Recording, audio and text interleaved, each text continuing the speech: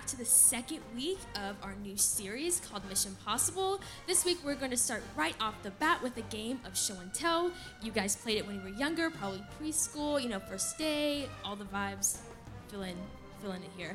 I'm going to start with Sarah. All right. So for my show and tell, we have something that's very important to me. It is my Chick-fil-A badge. I have not worked a day yet, but I'm about to.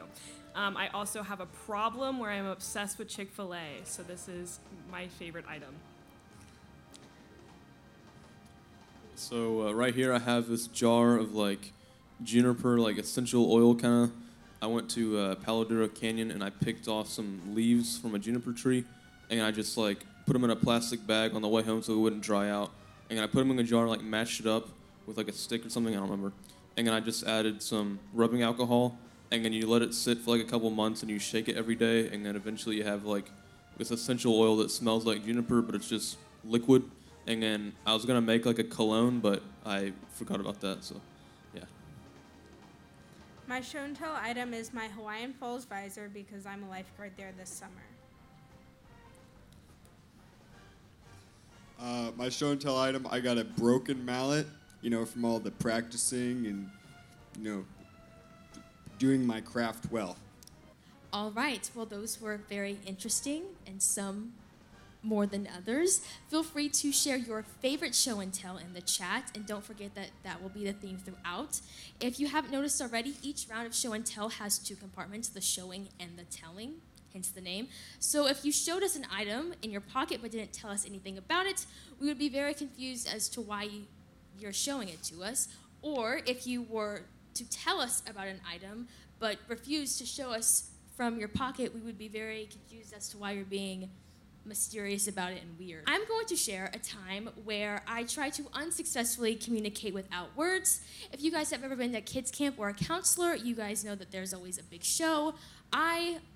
As a dancer, I'm always stuck with teaching the dance to the 6th grade girls. If I were to do a step, touch, me as a dancer, I would say that that was a basic move. I don't need to explain it. But to people who haven't danced before, I'm going to need to show it to them 5, 6, 7, maybe 8 times. Now, Michaela has a story that she would like to share with us. Okay, so earlier this summer, I was on stand at Hawaiian Falls, and we have these beach chairs that aren't supposed to be dragged into the water by the wave pool. And one of my friends that was on stand on the other side of the wave pool was trying to point out that the chair was in the water, but we had our mask on and she was across the pool so I couldn't hear her. And so she kept pointing at the chair and then hitting her own chair like this. And so it took me about 20 minutes to figure out she was talking about the chairs were in the water because I couldn't see her lips and she couldn't say anything. Like Michaela's story has showed us, even showing with just actions is not enough. Sometimes we need to use our words and communicate. So last week, we started a new series about the mission Jesus gave us as a whole world to talk about his life, his death, and last but not least, his resurrection. Last week, we mentioned that research shows that one of the most common words people use to describe Christians today is hypocritical. That means people who have encountered Christians whose lives don't line up with the words that they speak. So they say something, but it doesn't match with what the word of Jesus says. We could let that discourage us, or we could see it as a reminder that our mission is like a game of show and tell. We can't just tell people what we believe, we have to show it with our actions as well. So before we go any further, we're going to recap what God's mission for us is by reading Matthew 28:18-20, which says, "Then Jesus came to them and said, 'All authority in heaven and on earth has been given to me. Therefore, go and make disciples of all nations, baptizing them in the name of the Father and the Son and of the Holy Spirit, and teaching them to obey everything I have commanded to you. And surely I am with you always, to the very end of the age.'" God's mission for us is to go out and spread his words, talk about his life, his death, his resurrection.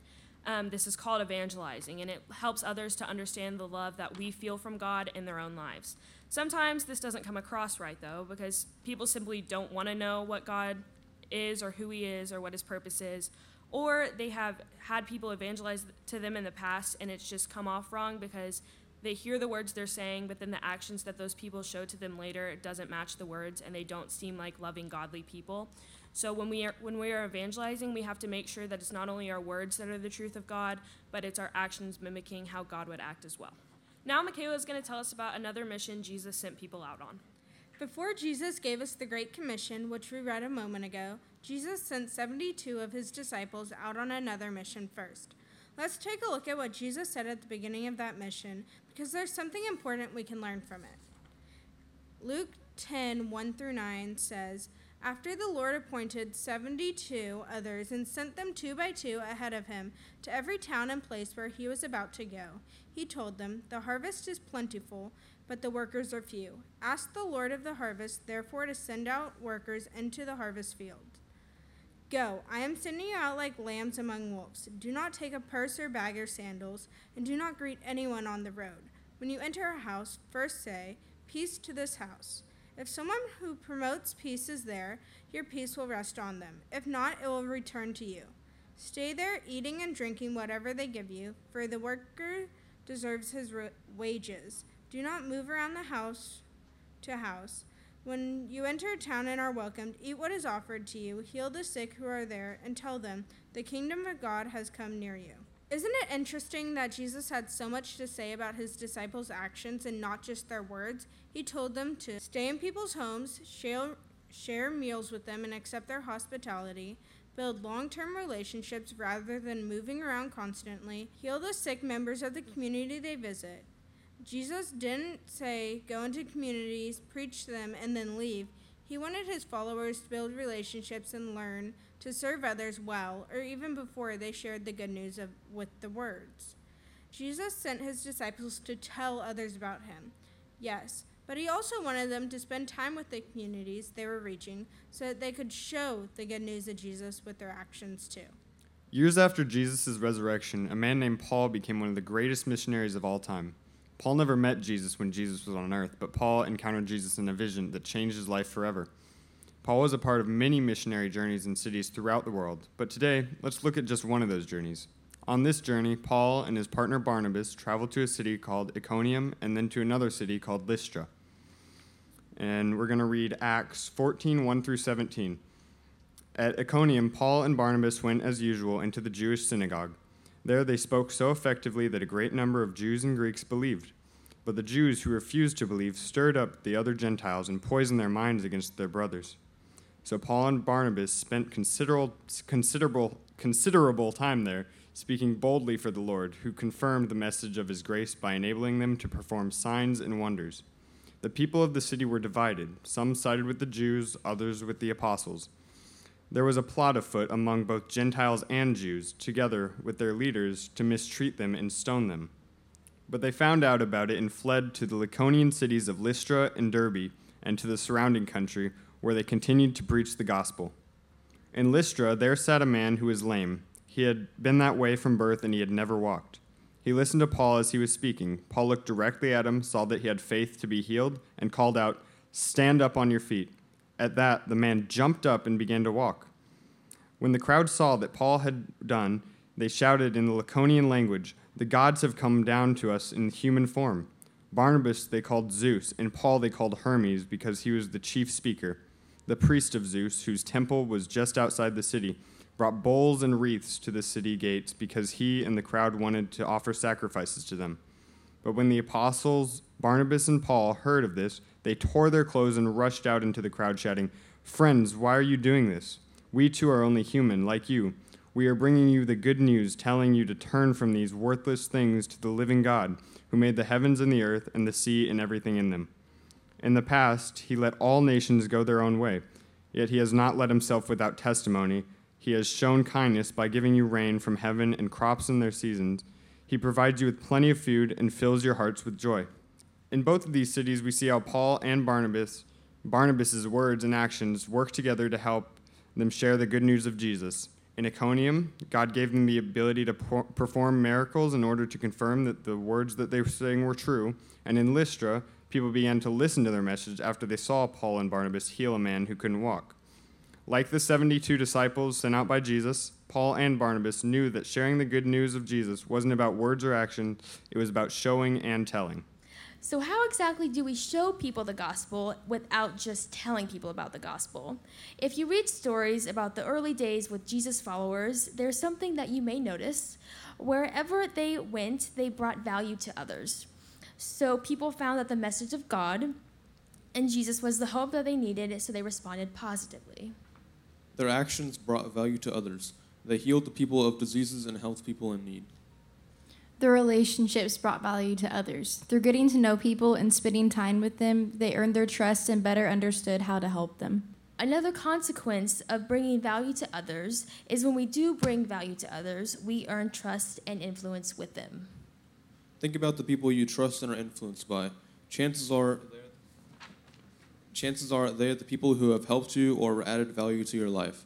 Whether it's a YouTuber you love, a coach who has invested in you, or someone who has been your friend for years, you're more likely to listen to their words than the words of a stranger. So it's interesting to see how when the apostles helped and brought value to others through their words, actions, and friendships, people responded to the message they had to share. In both of the passages that we read, followers of Jesus understood that when it comes to sharing the gospel, sometimes we need to earn the right to be heard. If we're going to accept our mission from Jesus, one of the things that we need to understand is that instead of expecting others to listen to what we have to say, we need to earn the right to be heard by bringing value to others through our words, actions, and relationships. We could have the greatest news in the world to share with them, which we do. But unless we've earned their trust and if we have influence with others, there's no guarantee people will want to hear what we have to say. You can tell others about Jesus with your words, but we also need to show them who Jesus is by letting our words, actions, and relationships be a source of help and hope for the people that we encounter. If you want to join Jesus on his mission, do not just talk. Be helpful too. When you add value to others' lives in your words, actions, and relationships, you'll begin to earn the right to be heard. So how exactly can you show and tell people about the good news of Jesus? How can you add so much value to other people's lives that they want to hear you talk about the Jesus you follow?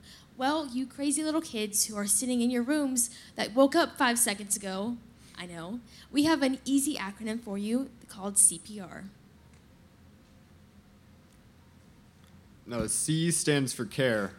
So you can find anyone in your community, school, anywhere in the world, and just care for them by doing simple actions like, I don't know, mowing their lawn, just whatever. Or you can listen to them, or you can just be a friend to them. And all is showing the love of Jesus.